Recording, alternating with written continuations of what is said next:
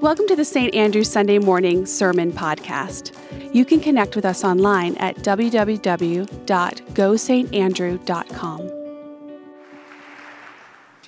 Beloved, our reading this morning comes to us from the Gospel according to Matthew. Now, at this point in the Gospel according to Matthew, Jesus and his disciples were at the end of a long, full day. They fed 5,000 people, healed some people, got into a heated exchange with the Pharisees about the particulars of the law, and Jesus explains his thoughts on the law with the crowd, and then he leaves. He travels to the district of Tyre and Sidon, Gentile territory. There he encounters a woman in need of some assistance. Not a Jewish woman, mind you. Not someone he was necessarily sent to save, but someone nonetheless. Let us turn now and hear this word from Matthew, chapter 15, verses 21 through 28 from the New Revised Standard Version of the Bible. Jesus left that place and went away to the district of Tyre and Sidon. Just then, a Canaanite woman from that region came out and started shouting, "Have mercy on me, Lord, Son of David. My daughter is tormented by a demon." But he did not answer her at all. And his disciples came and urged him, saying, "Send her away, for she keeps shouting after us." He answered, "I was sent only to the lost sheep of the house of Israel."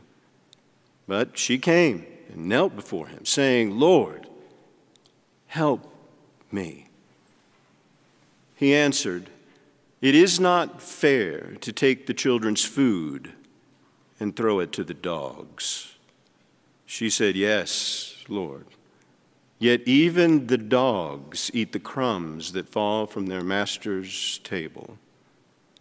Then Jesus answered her, "Woman, great is your faith. Let it be done for you as you wish."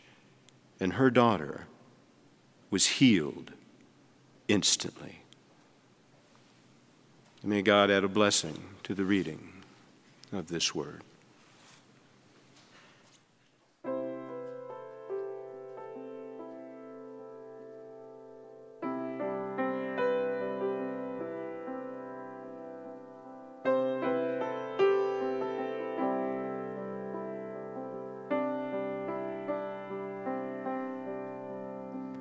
Our faith isn't just for us, just dogma collecting dust. It's true what we do with the news Jesus brought must inspire our neighbors' trust. Swimming against the tide, practicing grace and truth.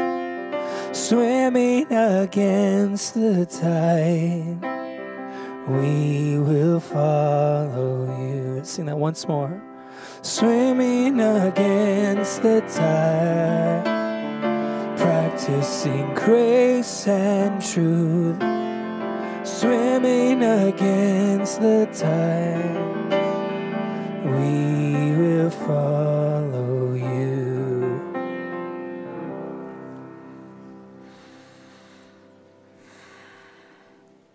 Home, sweet home.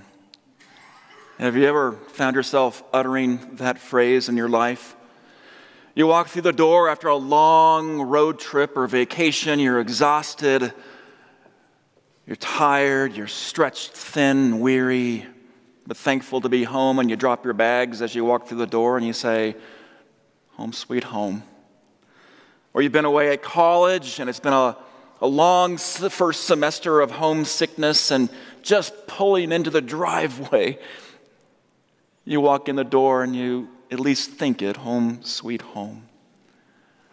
Or it's been a long day of work, or a long couple of weeks in the hospital, and you walk in, you drop your bags, you look around, you take a deep breath, and you say, yeah, home sweet home. It is a phrase that I have been curious about. Where did this phrase originate, home sweet home? It turns out that it comes from a very popular song, a huge hit from many years ago.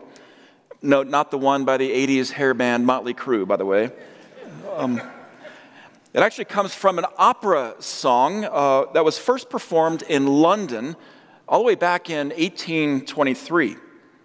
About 50 years later, it came across to the United States and later became this wildly popular ballad in the U.S. during the Civil War era. All these homesick soldiers would sing it karaoke style in bars and saloons. Home, home, sweet, sweet home. There's no place like home. There's no place like home. And it's true, isn't it? There really is no place like home. And over the last couple of years, the pandemic has taught us that home is not only a place where we feel valued and accepted and belongingness, but it's also where we feel safe and secure. Home is another word for refuge from the harsh, unpredictable, precarious realities of our world. In the 1980s, a futurist Faith Popcorn detected a deep shift in the way Americans were living their lives. The nightclub, disco-rama, dance party scene of the 1970s was losing steam, and restaurants had tables that were empty on Saturday nights. Nightclubs were sitting vacant. Instead of going out, Popcorn noticed that people were turning in. They were worn out, they were exhausted, they were overstimulated, and technology made it very easy for people just to start staying home. You might remember in the 80s, early 80s, cable TV began beaming movies into our homes. Microwaves became ubiquitous. 60% of Americans owned DVRs by the mid-1980s. And Americans were staying home so much that in the year 1990, they made 4.2 million babies. It was the highest number of babies born since the baby boom of 1960. And of course, with the advent of the internet in the 90s, we could now shop from home, we could work from home, we could bank from home, we could even meet and chat with people all over the world from home. And with fewer reasons to ever leave our homes, we chose to improve them. We built these elaborate home theater systems with big screen TVs. We built man caves, as we call them, in our basements, gourmet kitchens, home gardens, home spas. And then when we got finished improving them, we went to protecting them. The advent of home security systems and gated communities, and the historic proliferation of gun sales. If you doubt this cultural trend, think about, where did Martha Stewart come from all of a sudden? And big box home improvement stores and TV shows like This Old House, they all led to this cultural trend that Popcorn called cocooning. It's a word that took such root in our culture, it became quickly a word in our common dictionaries. Cocooning is the impulse to stay home when it feels just too scary to go outside. It's the impulse to pull a shell over around ourselves to protect ourselves from the threat of disease and viruses, crime, terrorism, pollution, and all the other unknown threats of the world. Now, humans, of course, have been cocooning for millennia. In fact, our earliest ancestors lived in caves that were shaped like cocoons, where they were protected from the wild beasts, from elements, from enemies. And today in the modern world, home is sanctuary. If we're fortunate enough to have a home, we know that having a good one is essential to our well-being, to our sense of belongingness and peace of mind. But while the pandemic has taught us that staying home might actually save our lives, there is this other silent epidemic in our culture today. It's called loneliness and isolation. And that epidemic reminds us that leaving our homes is equally as life-saving and life-giving. In our culture today, we know we need to get out more. We've just learned that after 2 years. We need community, we need churches, we need relationships, we need connections like never before. We know that these are indispensable to our well-being. I mean, even Jesus discovered the value of leaving his so-called cocoon. Jesus belonged to a cocoon. It was back then called the house of Israel, not a real house, but a symbolic house, a religious and cultural house, a spiritual home. And this spiritual home is one that Jews would rarely leave for reasons of ritual purity, for reasons of having that sense of that common identity as the chosen people. In first century Palestine, Jews stuck with Jews. They rarely, if ever, associated with people beyond their own tribe. And this was in part because it was fundamental to their survival. But one day, Jesus left the cocoon of the house of Israel, and he discovered along the way that it wasn't so dangerous after all. We have this story before us that I think is one of the most pivotal, life-changing moments in his earthly ministry. The day that Jesus leaves the protective shell of his cocoon and he crosses a border that good Jews of his day were never to cross. Think about it in your own life. Have you ever come up against one of those borders in your life where you have a sense that you might grow, you might learn something if only you stepped across that line? Maybe it worked out this way. You thought of one issue only one particular way your whole life. You had a belief about a particular group of people or a sexual orientation or a way of life, a lifestyle, and you find yourself leaning up against that barbed wire fence in your mind. It's the barbed wire fence that has kept you all these years from really seeing a part of the world that's essential to your growth and well-being. And finally, for once in your life, you're up against that barbed wire. And you see that what's on the other side is something that is equally as pure and loving and life-giving. Every one of us as humans have these mental signs in our minds.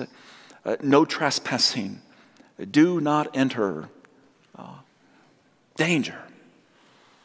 But sometimes we realize that what's beyond the border is not so dangerous after all. And in the Gospel of Matthew, Jesus has one of these moments. Jesus is on a road trip and he crosses into Gentile territory. He's met by this woman who begs Jesus to heal her sick daughter. Lord, have mercy on me. My daughter is full of demons. And we don't know what demons necessarily represents. Maybe it's a mental condition, a physical condition. We don't know for sure. Maybe it's a spiritual one. All we know is that in this encounter, these two individuals couldn't be more different from each other. She's a woman, he's a man. She's a Gentile, he's a Jew. She worships idols, he worships Yahweh. They are separated by language, worldview, geography, race, religion. They are from different tribes. And so in response to her request, he tells her this: I was sent only to the lost sheep of the house of Israel. In other words, you're not my people. I can't help you. Isn't this the last thing that you would ever expect to hear from Jesus, by the way? You're not my responsibility. Sorry. Some scholars suggest that Jesus in this story is just testing her faith. But I can't think of any other story in the Gospels anywhere where Jesus tests desperate people in their worst moment. Jesus doesn't play games with people in need. He doesn't test anyone to see how far they'll go before he answers their prayers. This desperate woman is not a believing Jew to begin with. There is no faith to test. This isn't a story about Jesus testing a desperate woman's faith. So the question then is why? Why is Jesus so reluctant to help this poor woman? Maybe his reluctance is intended simply to slow the whole scene down just a little bit, so that we can see clearly and unmistakably what it looks like when someone comes up against one of those borders in the world and dares to cross it. Dares to cross those archaic divisions because he has one thing to prove, that there is no one, not one single person, who is beyond the reach and circle of God's compassion. Not even those that don't believe in God at all. Not even people like this Canaanite woman who worships a different God. No one stands outside the circle of God's care. If this story were captured in a movie, this is the scene where Jesus would stop and he would turn and look squarely into the camera and he would say, "You watching this?" And that's when Jesus then utters some of the most unchristian words that we've ever heard come out of his mouth. It's not proper to take the children's bread and give it to the dogs. It's an insult that's lost on most of us in today's world because these days we are obsessed with our dogs. Infatuated, really. We dress them up in ribbons and bows and designer sweaters. We tool them around in their little strollers at Home Depot. They have their own doggy psychiatrists and day spas. But Jesus isn't talking here about our furry little friends. Jesus is talking about the feral scavengers of his day that lived in the streets, that dug through garbage looking for something to eat. It's not proper to take the children's food and give it to the dogs. In other words, you are a dog. You're not even human. It's an astonishing statement. But before you get angry with Jesus, before you assume that maybe Jesus broke his halo that day in the land of Canaan, let me tell you what I think. I think Jesus is just playing the part. I think Jesus is just playing us. I think Jesus is just mirroring our own human impulse to otherize and exclude, and to not see people as children of God worthy of mercy. Jesus isn't saying that it's right to believe and say these things. He's simply showing us what we look like when we believe and act this way, and then cloak it all in religious garb. In this shocking scene, Jesus wants us to see all those borders in our world that we every day refuse to cross. And some of those are visible, and some we work overtime to keep invisible because it hurts to acknowledge them. The borders of race, of class, religion, politics, sexual orientation, gender identity, culture. There are borders today between Sunnis and Shiites, Irish Catholics and Protestants, Palestinians and Israelis, conservatives and progressives, blue collar and white collar, straight and queer, rich and poor, Christian and Muslim. We can just create our own lists. And it's rare for us to cross those boundaries, and we often say this is just the way it is. But this Canaanite woman refuses to believe that. And she persists long enough for Jesus, really for us, to see what lies on the other side of that barbed wire fence in our minds, and to see her as she really is, not as some scavenging dog, but as a daughter of God. This woman won't give in. It's like that game that some kids play when they stare into each other's eyes, waiting for the other to blink first. And what does she say to Jesus and his dog statement?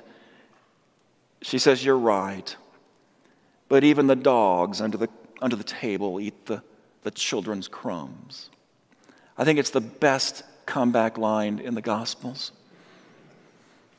There's an old Yiddish proverb that says, if someone calls you an ass, put a saddle on your back.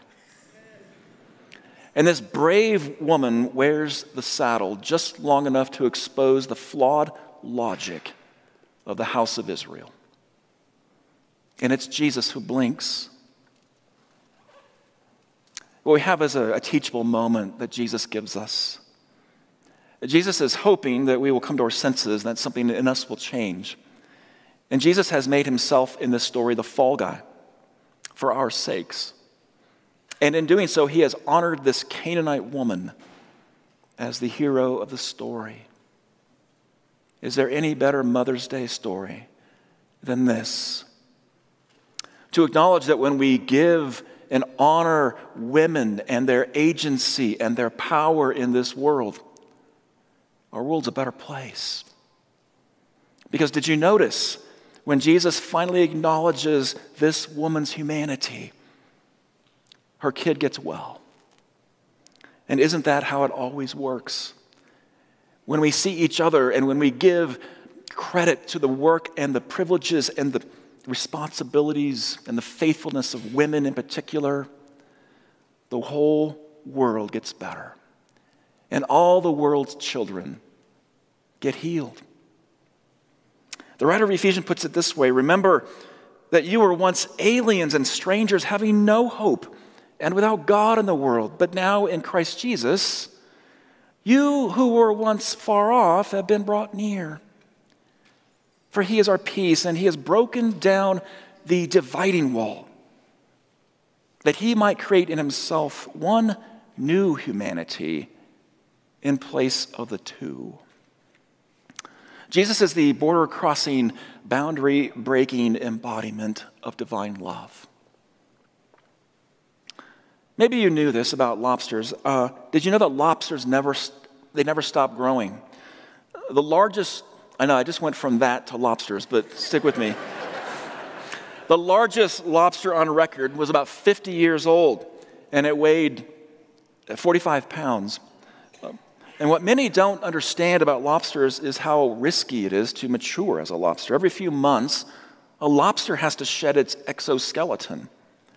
And releasing its shell is a tiring process because it leaves the flesh of the living lobster exposed and vulnerable. In order to grow, the lobster must regularly let go of its spiny, tough exterior, the one that makes him look so intimidating. And failure to rid itself of its outer shell would mean certain death by the very structure that it lives in. So when a lobster's inner being has outgrown its shell, the shedding process ensues. And the lobster swallows large amounts of water, and it causes itself to swell. And eventually the internal process and the pressure begins to push and separate the part of the shell that protects its head and body. It's called the carapace. And then next, the lobster pops its eyeballs out of its sockets, rendering itself completely blind. And that's when the process of wrenching its flesh through its pincer claws and all the joints begins. And after the claw flesh is free, the lobster finally liberates itself with a flip of the tail. But once free, the lobster flops around, exhausted and helpless and vulnerable to prey, as it waits for its new shell to form. If you've ever seen the cooked meat of a lobster, You've likely seen that pinkish color on the outer edge. The pink is its emerging shell. The lobster's new outer structure is birthed out of what's there before. The lobster metaphor is a metaphor for what's called adaptive presence. The lobster knows what we all know, that if we don't leave behind our protective shells, our cocoons, we'll die.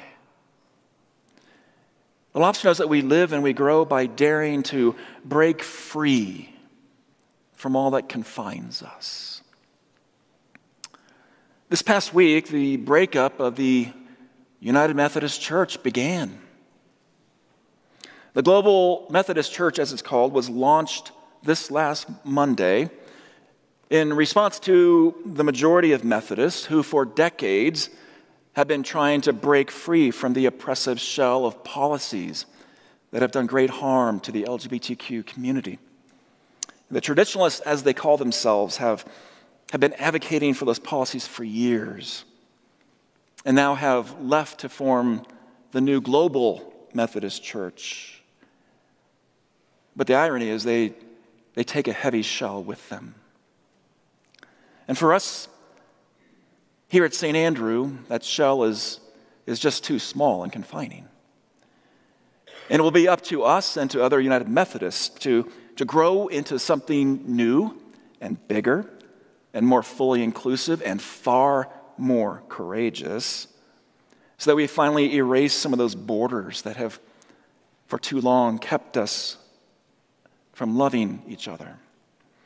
And it will not be easy, because every shell forms a new one, and we will have our own shells to break free from. But I do remember 30 years ago next month, there was a moment in my life when a bishop put his hand on my head and ordained me as a United Methodist pastor.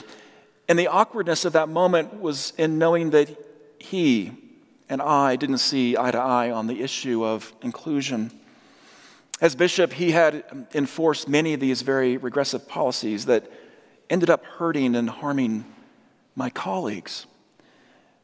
But after his retirement, he had this remarkable change of heart in which he came to see that the debate on sexual orientation could be perceived in a new way.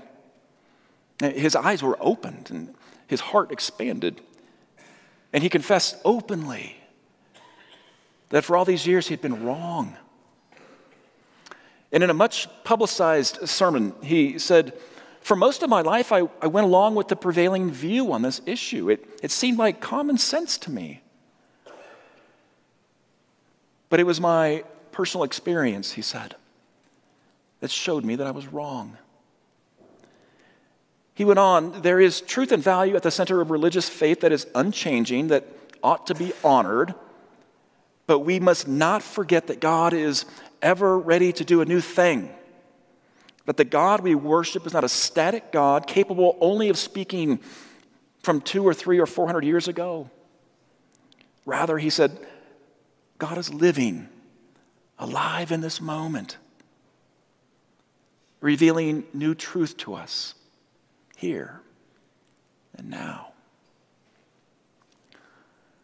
Takeaways for today: Jesus is the border-crossing, boundary-breaking embodiment of God's love.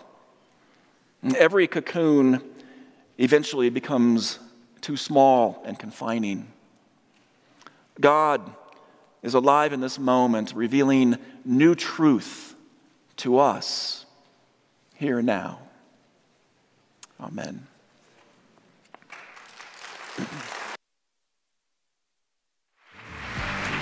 Thanks for tuning in to this week's podcast. And if you'd like more information, go to www.gosaintandrew.com. See you next week.